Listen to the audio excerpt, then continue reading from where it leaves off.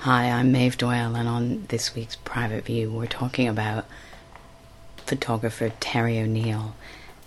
Terry passed away last year, so the stories that are being told are London stories, and they come from Dylan Jones, editor of GQ and author, also OBE, and Lenny Taylor, who took the knowledge in the 80s and knew Terry O'Neill from the Mayfair Orphans.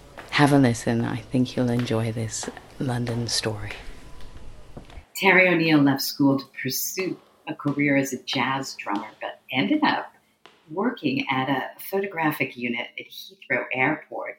And it's there that he captured a picture of then Home Secretary Reb Butler, who was immaculately dressed but fast asleep on a bench. For who knows what reason, but like a perfect storm of circumstances, there was a journalist from Fleet Street there who talked to young Terry, and he was working on Fleet Street the next day after they bought that picture. Terry O'Neill says he was raised primarily in air shelters in Heston. He's known as someone who personified charm, and I've spent time talking to drivers, people who put on other shows with him, people who knew him. And now we'll talk to Dylan Jones about Terry. And he was someone who made people feel comfortable and at ease. He was a disarming East Ender who interviewed people like Paul Newman, Michael Caine. He wasn't in the business of shattering egos, and he never set out to demean or find a bad angle on his subjects. He only wanted great pictures. He never saw the point in trying to undercut people or expose their frailties. He was the definition of a gentleman. He never had an ulterior motive. He wasn't interested in the darker interpretations of his subjects. So there's a wonderful story where Terry was going through an airport in Malaga, and he found a drugged and collapsed Brian Jones from the Rolling Stones. Nobody knew who he was. He was just there in a state of drug-induced coma-like situation. And Terry helped him out and got him on a plane and never took his picture. And it's a sign to how moral and conscientious Terry is, because he wondered if he did the right thing. He felt slightly responsible that when Brian Jones was found dead, that he didn't take the picture, as he hoped that maybe it would show him what drugs were doing to him. I mean, that is heartbreaking. That just makes you want to shed a tear. So in terms of the photograph, Terry was discreet and polite, but he liked a tightly cropped headshot, a warm light on the face. He went for the statuesque glory pose and always shot from a little below the head, giving the subject this sense of an imperial presence. His favorite medium was black and white photos, 35 mil. Portraiture was what he was known for. He did everyone from Ava Gardner to Winston Churchill, royals to politicians. Another story about someone who archives pop culture was his photograph of a pregnant Sharon Tate days before her murder. Terry was invited to the infamous party where the Manson family killed Sharon Tate and everyone else at the party, and he didn't go, although he was very social because he had a grievance with someone who would be in attendance. And it kind of makes your blood run cold when you realize how one or two choices in life can change everything. So that picture is incredibly important. We knew he toured with Elton John. He had pictures of Laurence Olivier in drag, Richard Burton in a bathtub. his wife and Academy Award winner Faye Dunaway on a chaise lounge at a pool at the Beverly Hills Hotel, wearing a peach satin robe the day after she won her award. He married Faye Dunaway in 1983, and they adopted a son named Liam. And Faye Dunaway has a strong reputation as someone who's talented but difficult. There are cliches around the film that Terry O'Neill produced for his wife, who he was painfully in love with, Mommy Dearest, ruining her career. Terry acknowledges that it ruined her marriage. For once in his life, he put someone ahead of his career, and he wanted to because he was in love with her, he says. She was vulnerable, shy, and underpaid, and he became her manager, increasing her asking price by 300% and setting aside his career and producing Mommy Dearest. For such a driven man, to take a subordinate role seemed odd. He found someone who was worth slowing down for, and it all collapsed around him, and he ended up back in London from Los Angeles at the age of 47, in debt, alone, and starting all over again.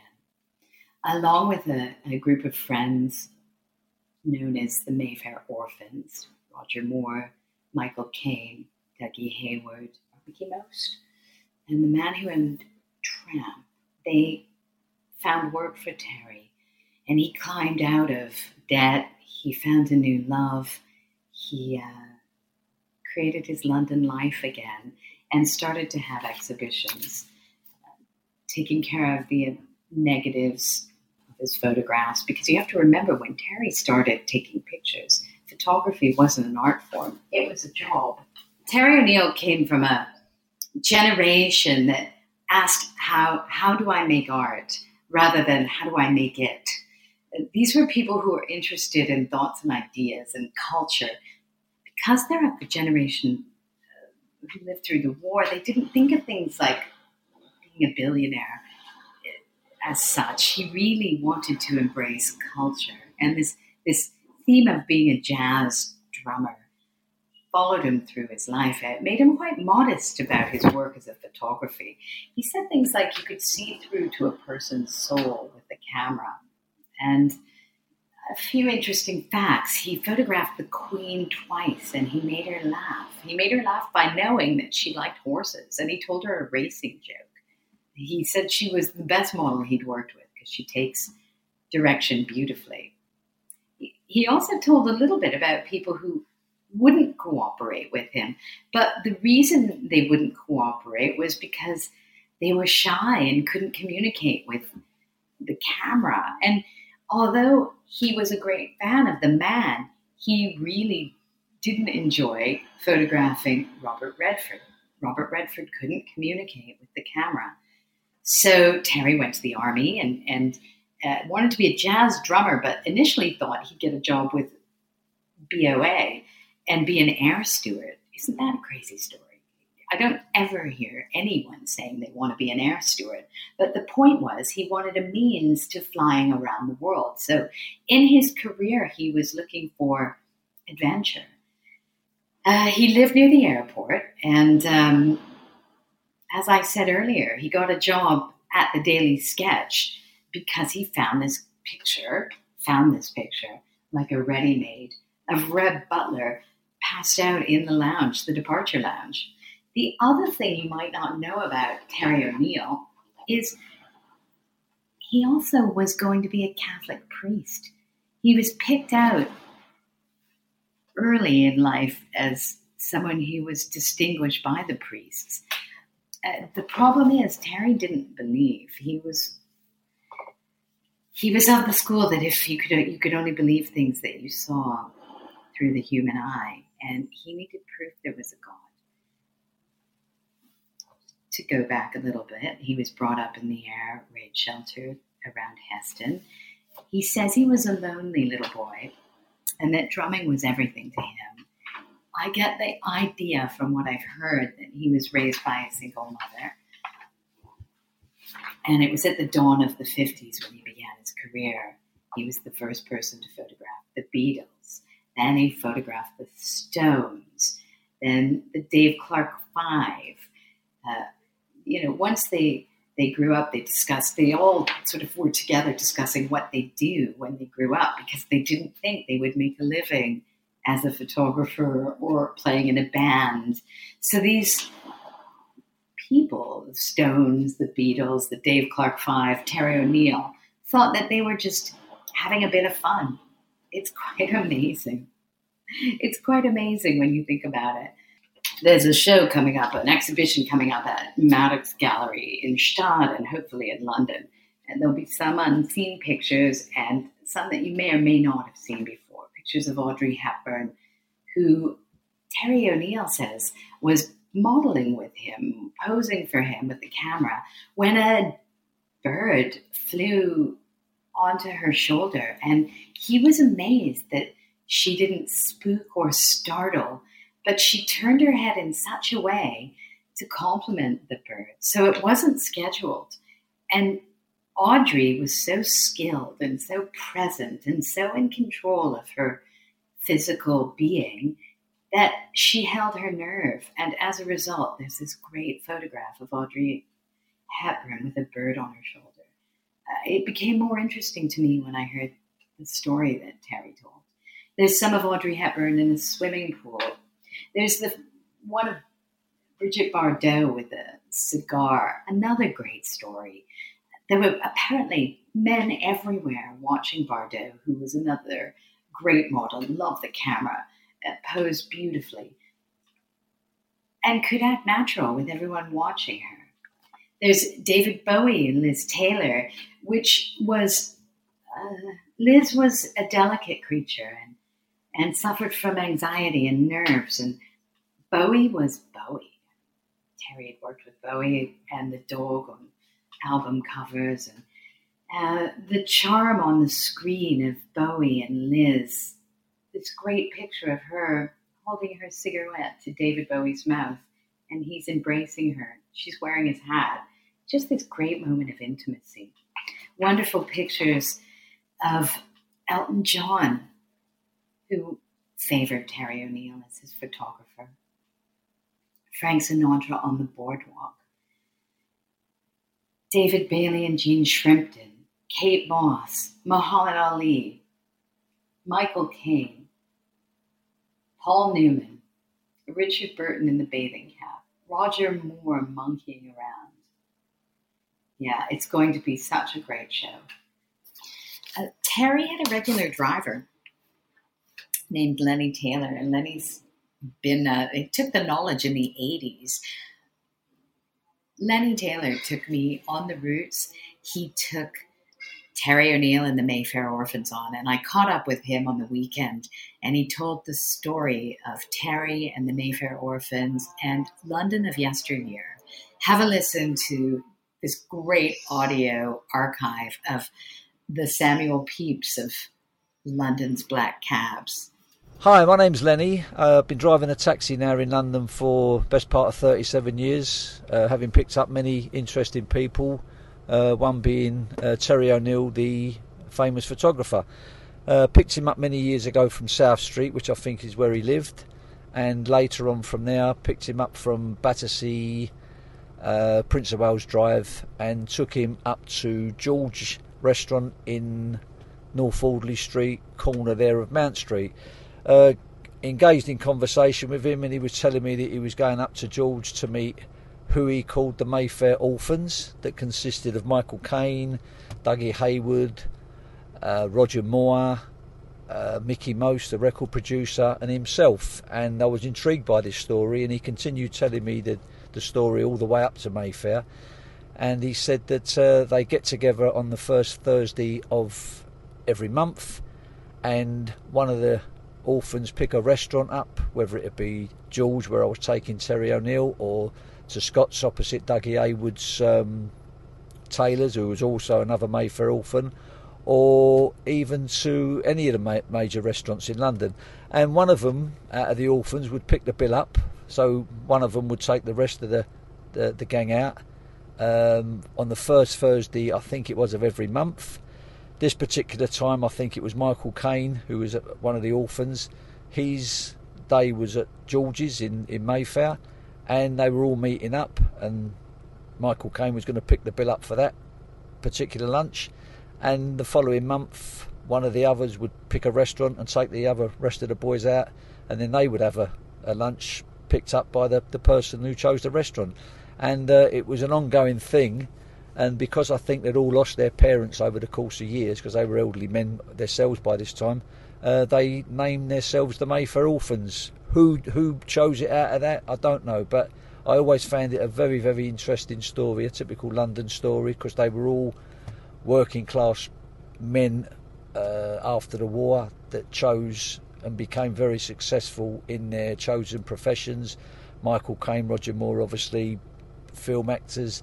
Terry O'Neill, who was the first really of his paparazzi. I remember him telling me that he started out working for the Daily Sketch newspaper, and he was commissioned to go to Heathrow Airport and basically take photographs of any famous people that were coming through any of the terminals.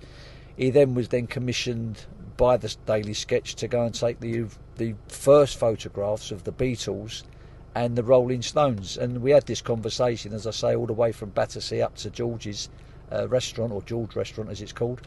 And it was intrigued me that they were all very successful in their own line of work. Dougie Hayward being a top tailor, Mickey Most being a very, very successful record producer with Rack Records in St John's Wood. Terry O'Neill, obviously, very, very successful photographer. And the two, as I say, Roger Moore and Michael Caine, extremely successful, but all working class people. And I always found it a fascinating story. So, there you go. So here we are now outside Dougie Hayward's tailors, that's now unfortunately closed down, and it's now another shop, which is directly opposite Scott's restaurant in Mayfair. Dougie being one of the orphans, along with Terry, Johnny Gold, the owner of Tramp nightclub, Michael Caine, Roger Moore, and the rest of the boys, Mickey Most. And he said to me, Terry, that they used to meet at Dougie's shop in Mount Street here for sort of drinks and gets together in the lounge at the back of the shop. It was like a tailors come social club for those sort of for that group of people. Anybody that came to London that needed a nice suit made, they'd go to Dougie, and obviously a few of the boys would turn up and they'd have drinks and laughs and drinks at the back of the club. It closed down a few years ago now. I remember, I think his daughter took the shop over for a short amount of time, but she obviously passed it on now, and it's now looks like a ladies' clothes shop. I remember from the 80s when I started driving a cab, going past there every time, seeing Dougie, and you always used to see somebody come in and out of one of the orphans. And sadly it's closed now. It's passed on. Terry always, when I remember, unfortunately, I picked Terry up on maybe one or two occasions by random, and he was a bit like me, not very tall, but very, very dapper, very smart, clean cut. How you would describe him as a very dapper sort of man, very smartly dressed, like all of them really. They was all smartly dressed fellas. But Terry, he just always looked, whenever I saw him, he was always very, very, very tidily dressed and well groomed, and a very nice, very down to earth, easy to talk to. Kept his feet on the ground. There was no snobbery about him. Typical working class sort of fella who's done well, and kept himself in that sort of time and that. So very nice. He would have done if he wasn't a photographer. If times were different. I think he wanted to be. I remember listening to an interview with him on one of the radio stations, and I think had he not have become a photographer, I think his ambition was to be a jazz drummer. I think you're right. He wanted to be I remember him saying, "What would you have done if?" Because when I spoke to him about the career, he said when he got the job from the Sketch to go to Heathrow to take photographs, as I said before, of anybody famous or interested in coming off a plane, he never thought it would really be a lifelong job. And I think his true vocation was to be a jazz drummer, but obviously that didn't happen, and he became very, very successful. He married Faye Dunaway. He knew Ava Gardner. That introduced him to the Hollywood side of things. So he then met Frank Sinatra through Faye Dunaway and that. And he was asked by Frank Sinatra to go on tour, which he's got many, many, many pictures of in his albums of Frank Sinatra. So there was a boy there from sort of working class background elevated into, the Frank Sinatra world of travelling on private jets to different venues and being asked to take photographs. So that gives you some idea of how well respected he was in his chosen profession. And if anybody looks at any of his books, I mean, the photographs he's taken are just fantastic photographs of anybody you can name. I think he's took a photograph of near everyone. Paul Newman, as I say, Sinatra. He's got books on Sinatra, and fantastic. I mean, really interesting, but and an interesting life, for a boy who after the war just picked up a camera and went with it. So, great story. What about Terry in London, do you think, connect? Like, is there a London story there as well? I think there's a big... Something about the qualities of the Mayfair orphans that tie into London. Well, yeah, I think there is a big story there because, Michael Caine and Terence Stamp, they sort of shared digs. They were down in their luck. They weren't big actors, nowhere near it at that time. I think Michael Caine out of that group of people got his big chance with Zulu. I think Terence Stamp went on to do and become a very success. But I think Michael Caine was the first of that lot to be elevated into stardom. But that working class people didn't get those opportunities before that generation. well, it's 100% true, because when you talk or you listen to Michael Caine there, he always says that they were the first group of people, working class people, to break that barrier, which there was a barrier. And he says even up to now that them sort of people like the Bob Hoskins and the Michael Caines that push the wall down and come through to become very, very successful people, they were the ones really that opened the door for, well, Bob Hoskins always says that Michael Caine was the one that pushed the wall down for him to come through and become a working class. And probably the only one of today's people would be someone like Ray Winston, a working class fella who's elevated himself up to quite high acting standards.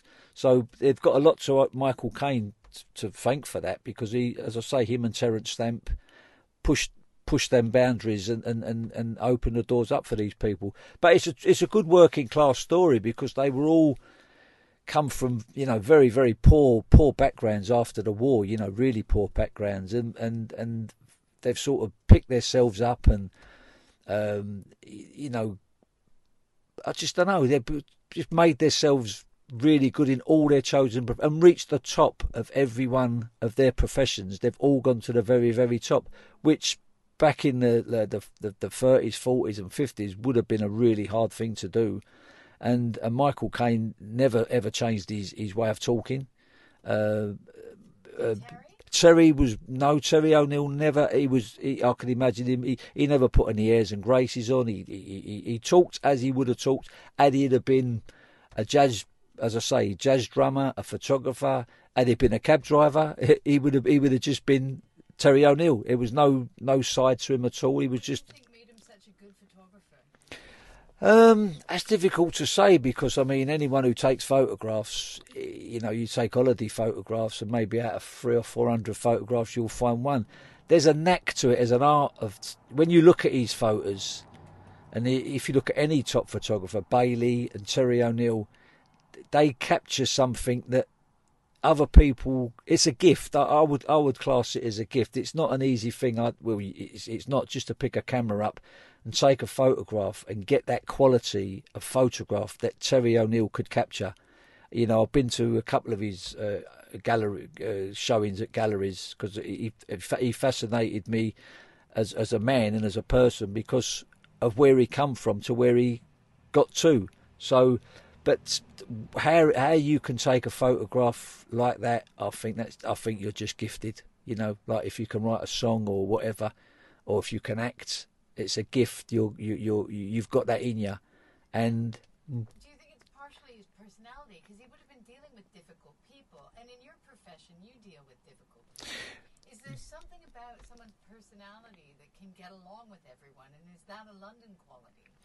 I think that is. I think, because, driving a cab, you come across over the course of a day, a week, a month, many, many different characters of different personalities, and Terry said that, not everybody that he photographed was easy.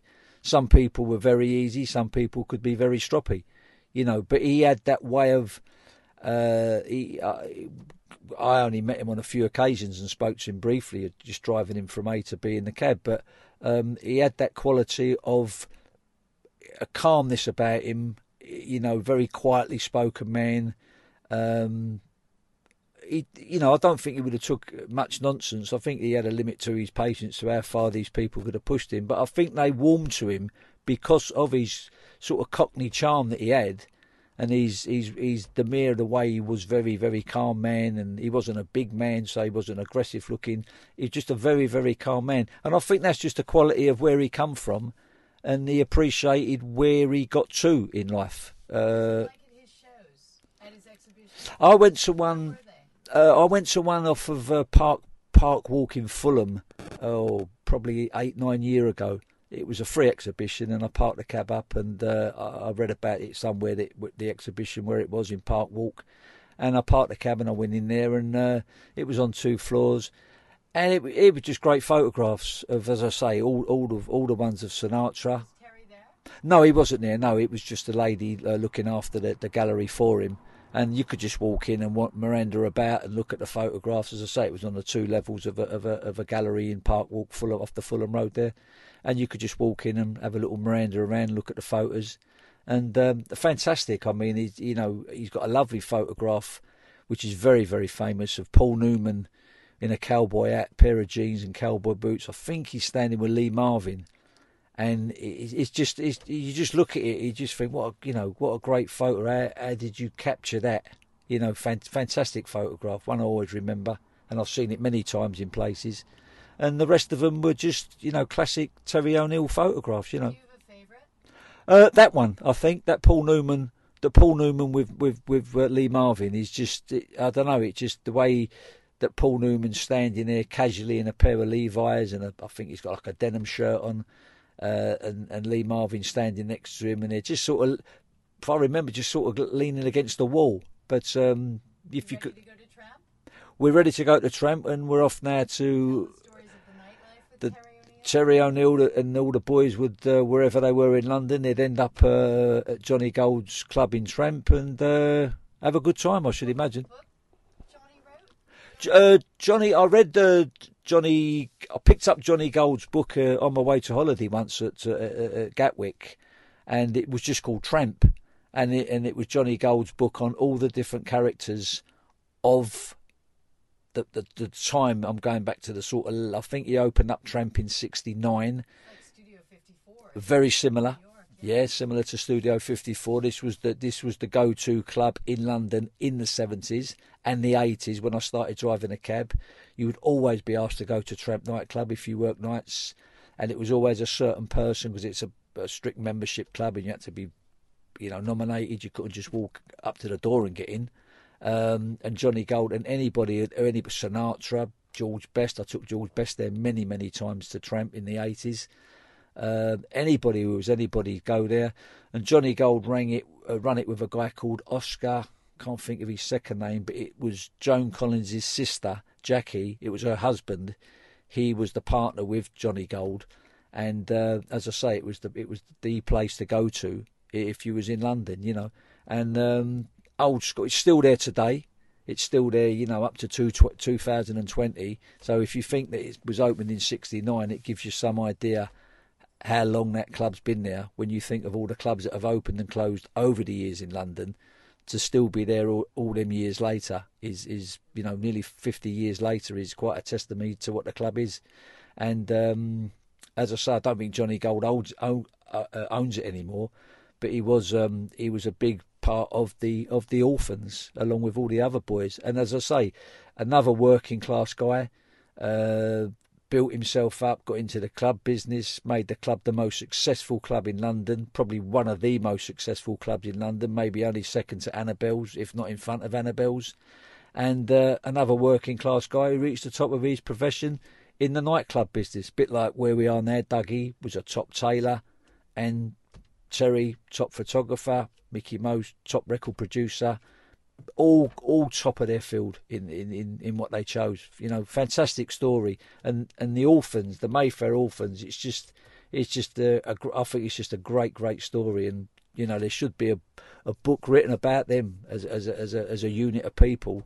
I personally find it a fascinating insight into old London in the 50s, the 60s, the 70s, when they was reaching the peak of their careers. They was all at the top of their game in the 70s. They were all famous for their individual work, and great people, you know, interesting, fantastic people, I think, anyway. So here we are now in the famous German Street, outside the Tramp nightclub that was owned by Johnny Gold and Oscar Lehman, who was married to Jackie Collins, the sister of Joan Collins. Terry and all the rest of them, Michael Caine, Dougie Hayward, Mickey Most, would frequent the club, and as being a part of the orphans with Johnny Gold would come here. And it was a club that I think I read in his book that was respected for privacy. So any star of the time that would be in London would come here, be it George Best, who was always here. I'd actually picked up many years ago, I picked up Shirley Bassey from here one night, took her to the Savoy. She was performing at the Festival Hall the following evening.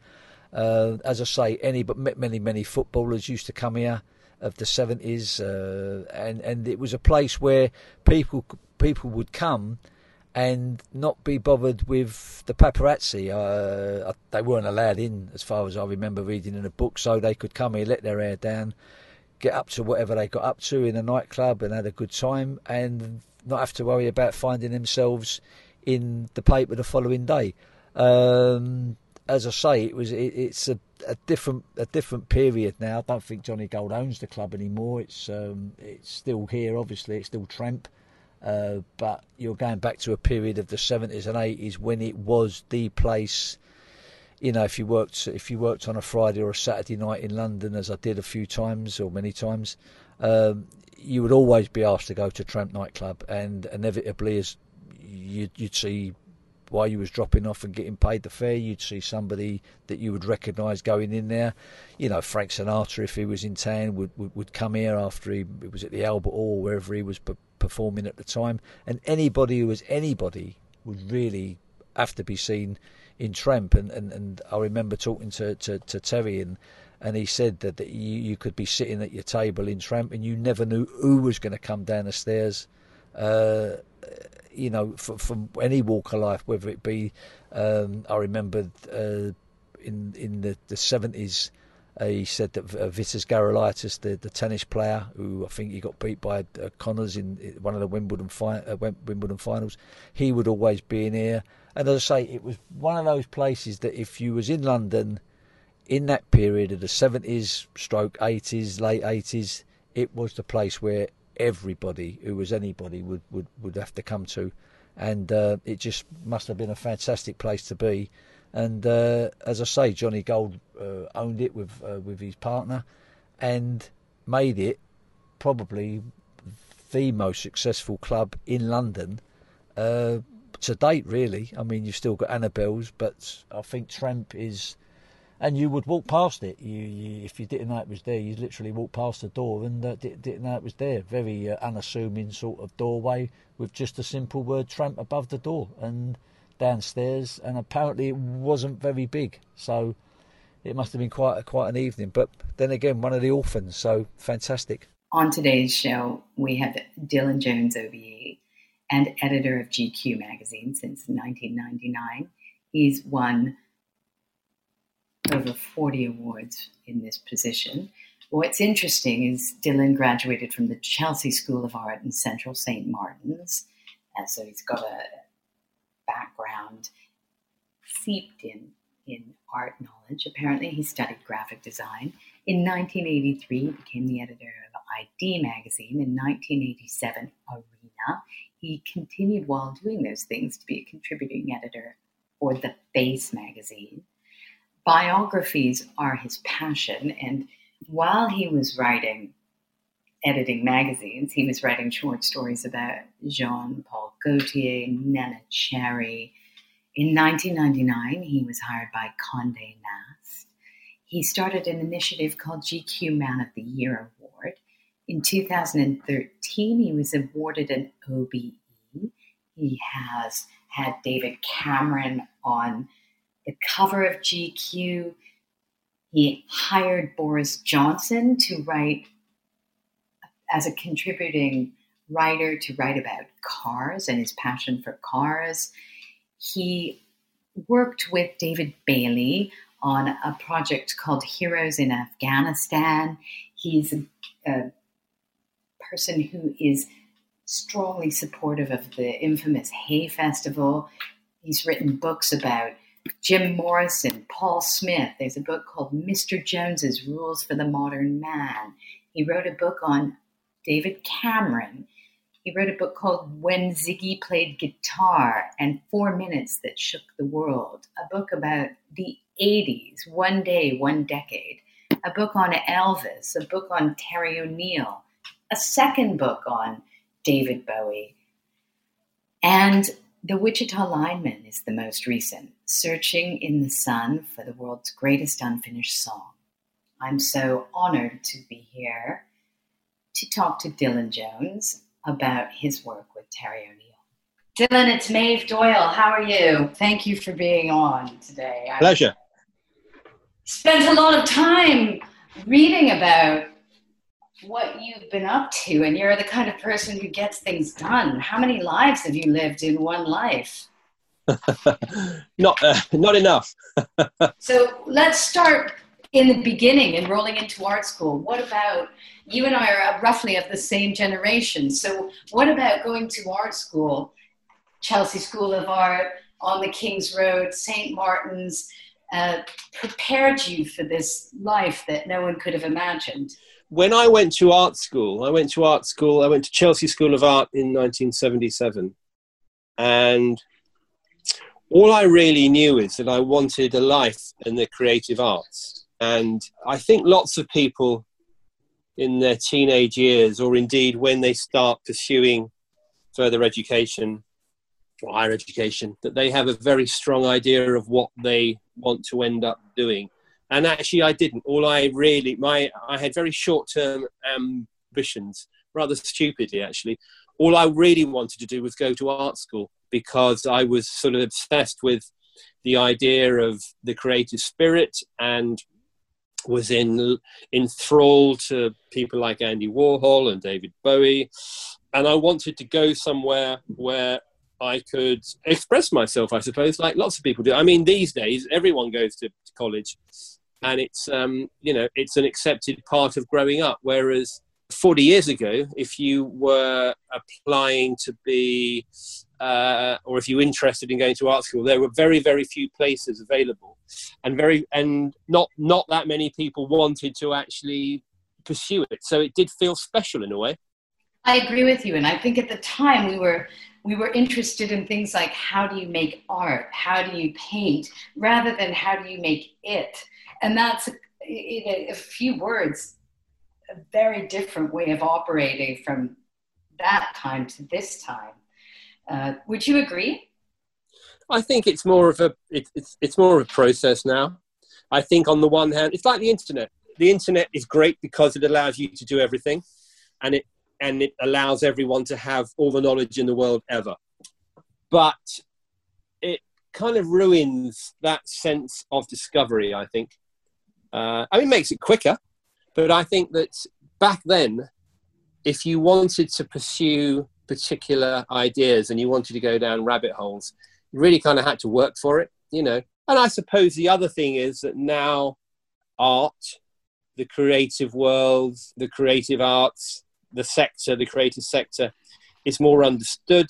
it's more channeled, and it's more structured, which again, I suppose is good. But part of me feels that sort of creative entrepreneurial spirit is not as exciting as perhaps it once was. But that's probably a generational thing. It sort of ties nicely into Terry O'Neill as well. I know you've written biographies about Jim Morrison, Paul Smith, David Cameron, David Bowie, and Terry O'Neill, amongst others. I mean, I talked a bit about the Wichita Lineman, which I'd love to talk to you about again. But I guess what I'd say about your work with Terry is, what was it about Terry as the man, about his aesthetic, about working with him, do you think that kind of distinguished him and his pictures? Because clearly it wasn't Terry's ego that was driving him forward. I think that if you speak, or if you know a lot of people who first became famous in the 60s, they all say a very similar thing. Whether they're a photographer or a musician or an artist or an actor, they all thought that it was fleeting. And when they became famous or notable, or when they first started having success, they all thought it'd be over in 5 minutes. So they made the most of it. And even though lots of people look back upon that time and sort of fetishize that time, and it's become an incredibly important part of Britain's cultural history, I think that lots of people who were involved in it at the time were just making hay because they didn't think it was going to last forever. Terry was certainly like that. And getting to know Terry, which I did about 25 years ago, I got to know him very well. I think Terry's USP as a person was that he didn't take himself too seriously. I mean, he may have done when he was younger. I didn't know him when he was younger, but I somehow doubt it. Because on the one hand, I think he realized how incredibly lucky he'd been. And on the other, I think he genuinely treated what he did as a craft. I mean, I've known lots of photographers, and I've known lots of photographers from that period. And some of them can be quite precious because they look back upon those days, those happy accidents of being in the room with people who were at the formative stages of their career or were having an incredibly important effect on the culture. But Terry was always quite blasé about it. And in 1998, I spent a summer with Terry doing his archive for the Sunday Times magazine. It took months. And literally, I would turn up at his studio in his office in South Alderley Street. And we'd have a coffee and we'd chat and we'd talk about the football and we'd talk about what we'd seen on television or who we'd been out to dinner with the previous night. And then we'd start trawling through his boxes. And it was absolutely chaotic. And he had cardboard boxes, all tins, things shoved into cupboards, all of this extraordinary material. And it was, I was doing it because we were doing a huge series in the Sunday Times, and we kept finding more pictures. So I think in the end, this series probably lasted for about 2 months. There were film stars of every persuasion. There were musical people, sportsmen, politicians, all of this stuff. And I think it stems from the fact that when he started, he was basically someone that the tabloids sent along to London Airport. I don't think it was even called Heathrow then. They sent him along to London Airport to take photographs of famous people when they arrived in the country on aeroplanes. And it's a pretty entry-level job, really, because then there weren't really paparazzi in this country. But his job was to turn up. And so when Yul Brynner came into the country, or Brigitte Bardot or someone, then he would take their picture. And then he started taking pictures on set. And I think a lot of people are quite disparaging about Terry because they said, well, he had access. So he was in rooms with Clint Eastwood and Paul Newman, Lee Marvin, and all these extraordinary people, and he just took pictures of them. But you can say that about lots of things and lots of people who were lucky enough or smart enough to be in the same room as other people. And you look back upon those pictures now, and they are real. They're real testaments to their time. It's an extraordinary archive. There's something about Terry's character that wants to elevate the human spirit. There doesn't seem to be a mean bone in his body. I'd say that was true. I think that there are some photographers who you work with who you know you're going to probably get something quite extraordinary out of, but they're difficult to work with. Terry was never difficult to work with. And I maintain that this is probably one of the reasons he had such a long career. Because you can be brilliant and successful and difficult. You can be average and successful. But the thing is, if you're a difficult person and the light shines off you and you're no longer interesting or successful, people won't work with you because the only reason they were working with you is because you delivered. But if you're not cool anymore, you're not delivering the work, then who wants to work with difficult people? Terry was never difficult, ever. I saw him lose his temper, but only about sort of very practical things. And as you know yourself, he wasn't a narcissist, and his ego didn't demonstrate it in the way that it does with a lot of photographers, which I think was why that people didn't particularly take him seriously for a period of his life. But I think that his archive now is as good as anybody from that period. How would you distinguish his pictures? I know there's a close cropping of headshots, and would you recognize a Terry O'Neill just by the hand and the lighting, and some of them signature? I think that he did a lot of pictures for the Sunday Times in the 80s and 90s and noughties. And I'm not a great fan of that work because it was mainly studio based, it was colour, and it was slightly too formal. I much prefer the stuff he did on movie sets. I much prefer the stuff he did when he was not out of his comfort zone, but things that weren't so tightly controlled. Having said that, he took what is certainly one of the most important photographs about Hollywood that's ever been done. I mean, I know it's corny and it's a cliche, and lots of people have prints of it or postcards of it. The build-up is killing me. I know where you're going with this one. I mean, the build-up is great, and the Academy Award goes to... Exactly. Well, the Academy Award goes to Faye Dunaway. And even though that picture is staged, even though the component parts are very carefully controlled, it says more about Hollywood than most photographs ever taken. I agree. And you have one? Did you say you have one? I've got one above me at the moment, actually. A beautiful print that I got from Terry, I don't know, years ago. But it's a very important picture, very clever, very smart.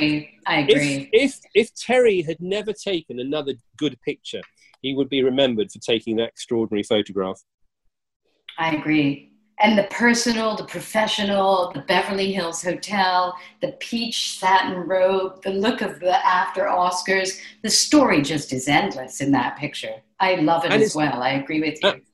And it's perfect. And I know there are lots of versions of it. And as I say, I know that it was sort of slightly set up, but it's all true. That photograph is as good as anything that Slim Aarons ever took. So we're talking about Faye Dunaway after winning the award for Mommy Dearest, which Terry produced. He was married to Faye. The photograph may be his best, but those times were, from what I understand, the hardest times for him. He was outside of London. He was not taking photographs, but managing Faye's career. And it wasn't an easy time, but the artwork he made through that was incredible. I've been reading more and more about him, but for instance, this idea of him being invited to the Sharon Tate party. Then I interviewed a cab driver who used to drive Terry and Michael Caine and Roger Moore and Dougie Hayward and Mickey Most, I think it is, and the guy who owned Tramp around on the first Thursday of every month as a group they called the Mayfair Orphans. Have you heard about the Mayfair Orphans?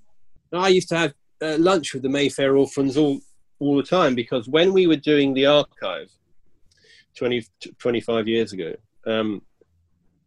Terry would always want lunch. He wasn't, I mean, he's like me in that respect.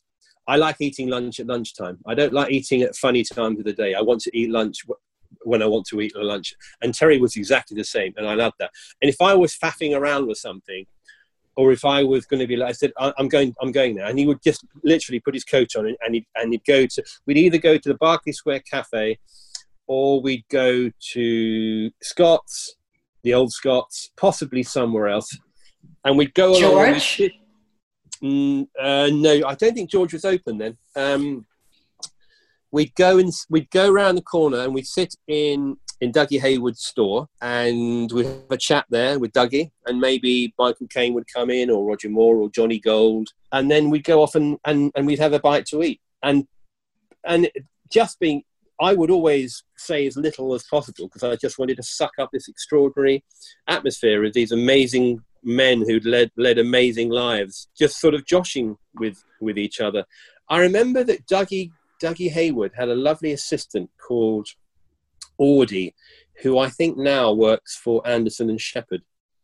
She was terrific. She was obsessed with fashion magazines, and I'd go and sit in. I'd go and have a cup of coffee there with Terry, and we'd be chatting to Dougie. And Audie would go out and buy fashion magazines. If there's a new fashion magazine, she went abroad. She brought it. She'd always bring it back to the store and tear all the advertisements out. And I said, "Why do you do that?" She said, "Well, I walk to and from work." She lived in Putney, and she said they're lighter to carry if I take all the ads out.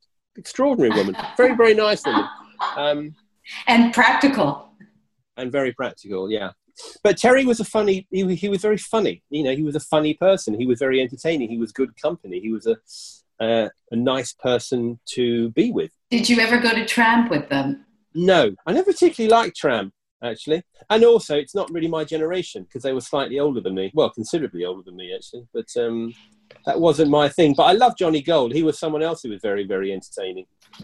And they had a glint in their eye, too. And they'd obviously been up to, they'd been up to lots of naughtiness. And but they were just really, really entertaining. Terry was telling me that about the first time he took Viagra.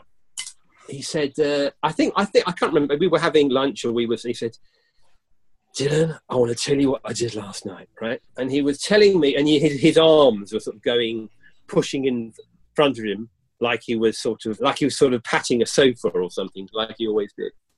And he'd been out to dinner with his girlfriend, and I think this is right. Can't remember who he was with, and even if I could, I wouldn't tell you. But there were 4 of them, and they were going out for dinner.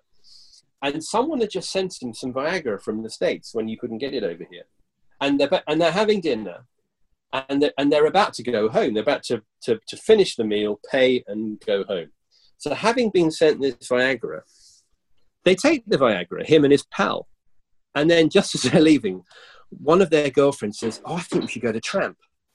And Terry looks at his pal and thinks, "Well, this is going to be strange," because obviously Viagra doesn't increase your libido, or doesn't make you more sort of interested in sex. It's like scaffolding. So he said that they ended up going to Tramp, him and his pal walking around sort of cross-legged. Unable to stand up because they were in a particular condition. I always found very, very funny. But Terry so good. Terry could tell that story, yeah, without offending anyone. How wonderful! Yeah, I never saw him. I never saw him be rude to anybody. Actually, and even when he was being frustrated, or somebody was not allowing him to do something, he'd do the sensible thing. He'd say, "Okay, fine," and then he'd find another way to do it, or do something else completely. Nice man.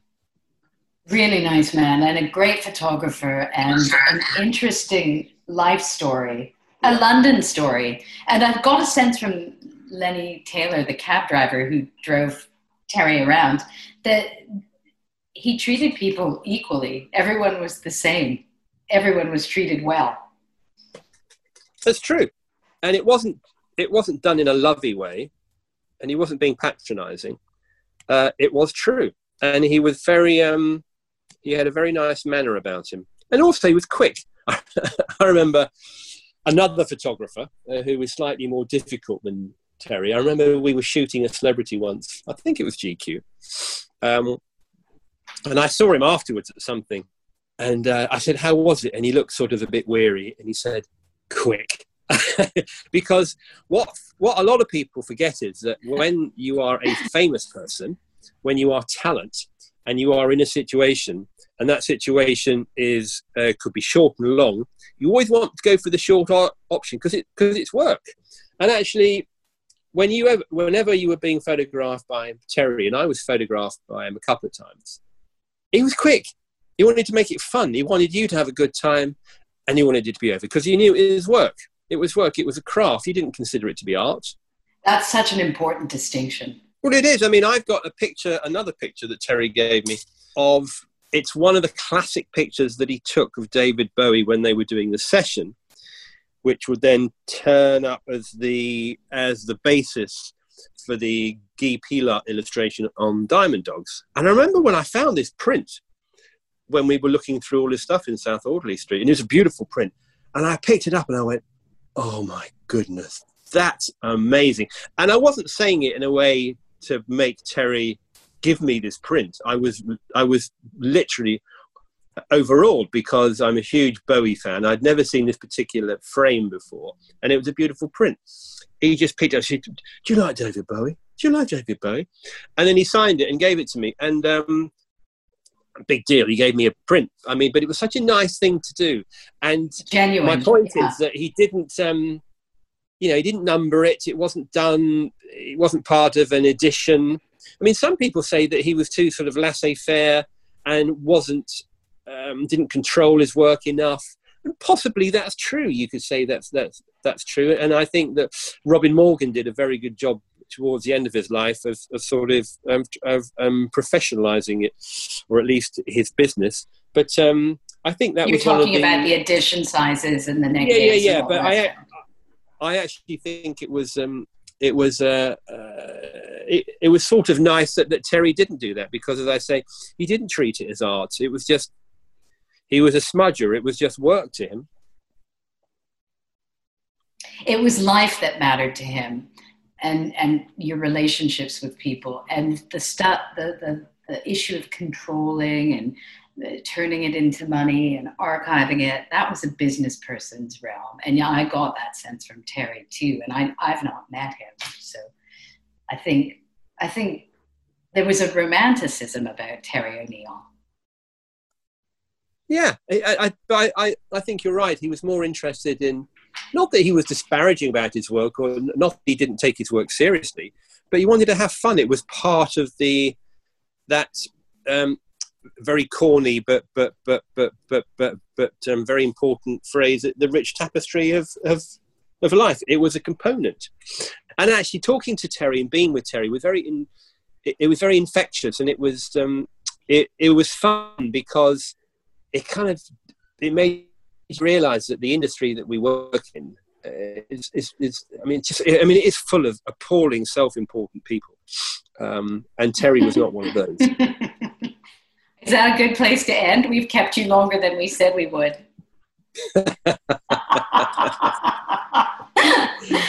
That was wonderful. Well, it's very nice talking to you, and good luck with the program. Thank you for your time, Dylan Jones. Keep disseminating the best culture, and congratulations on yourself. Please come back again sometime soon. I'd love to chat more. You've been listening to A Private View with me, Maeve Doyle. Thank you for listening. See you next time. Bye for now.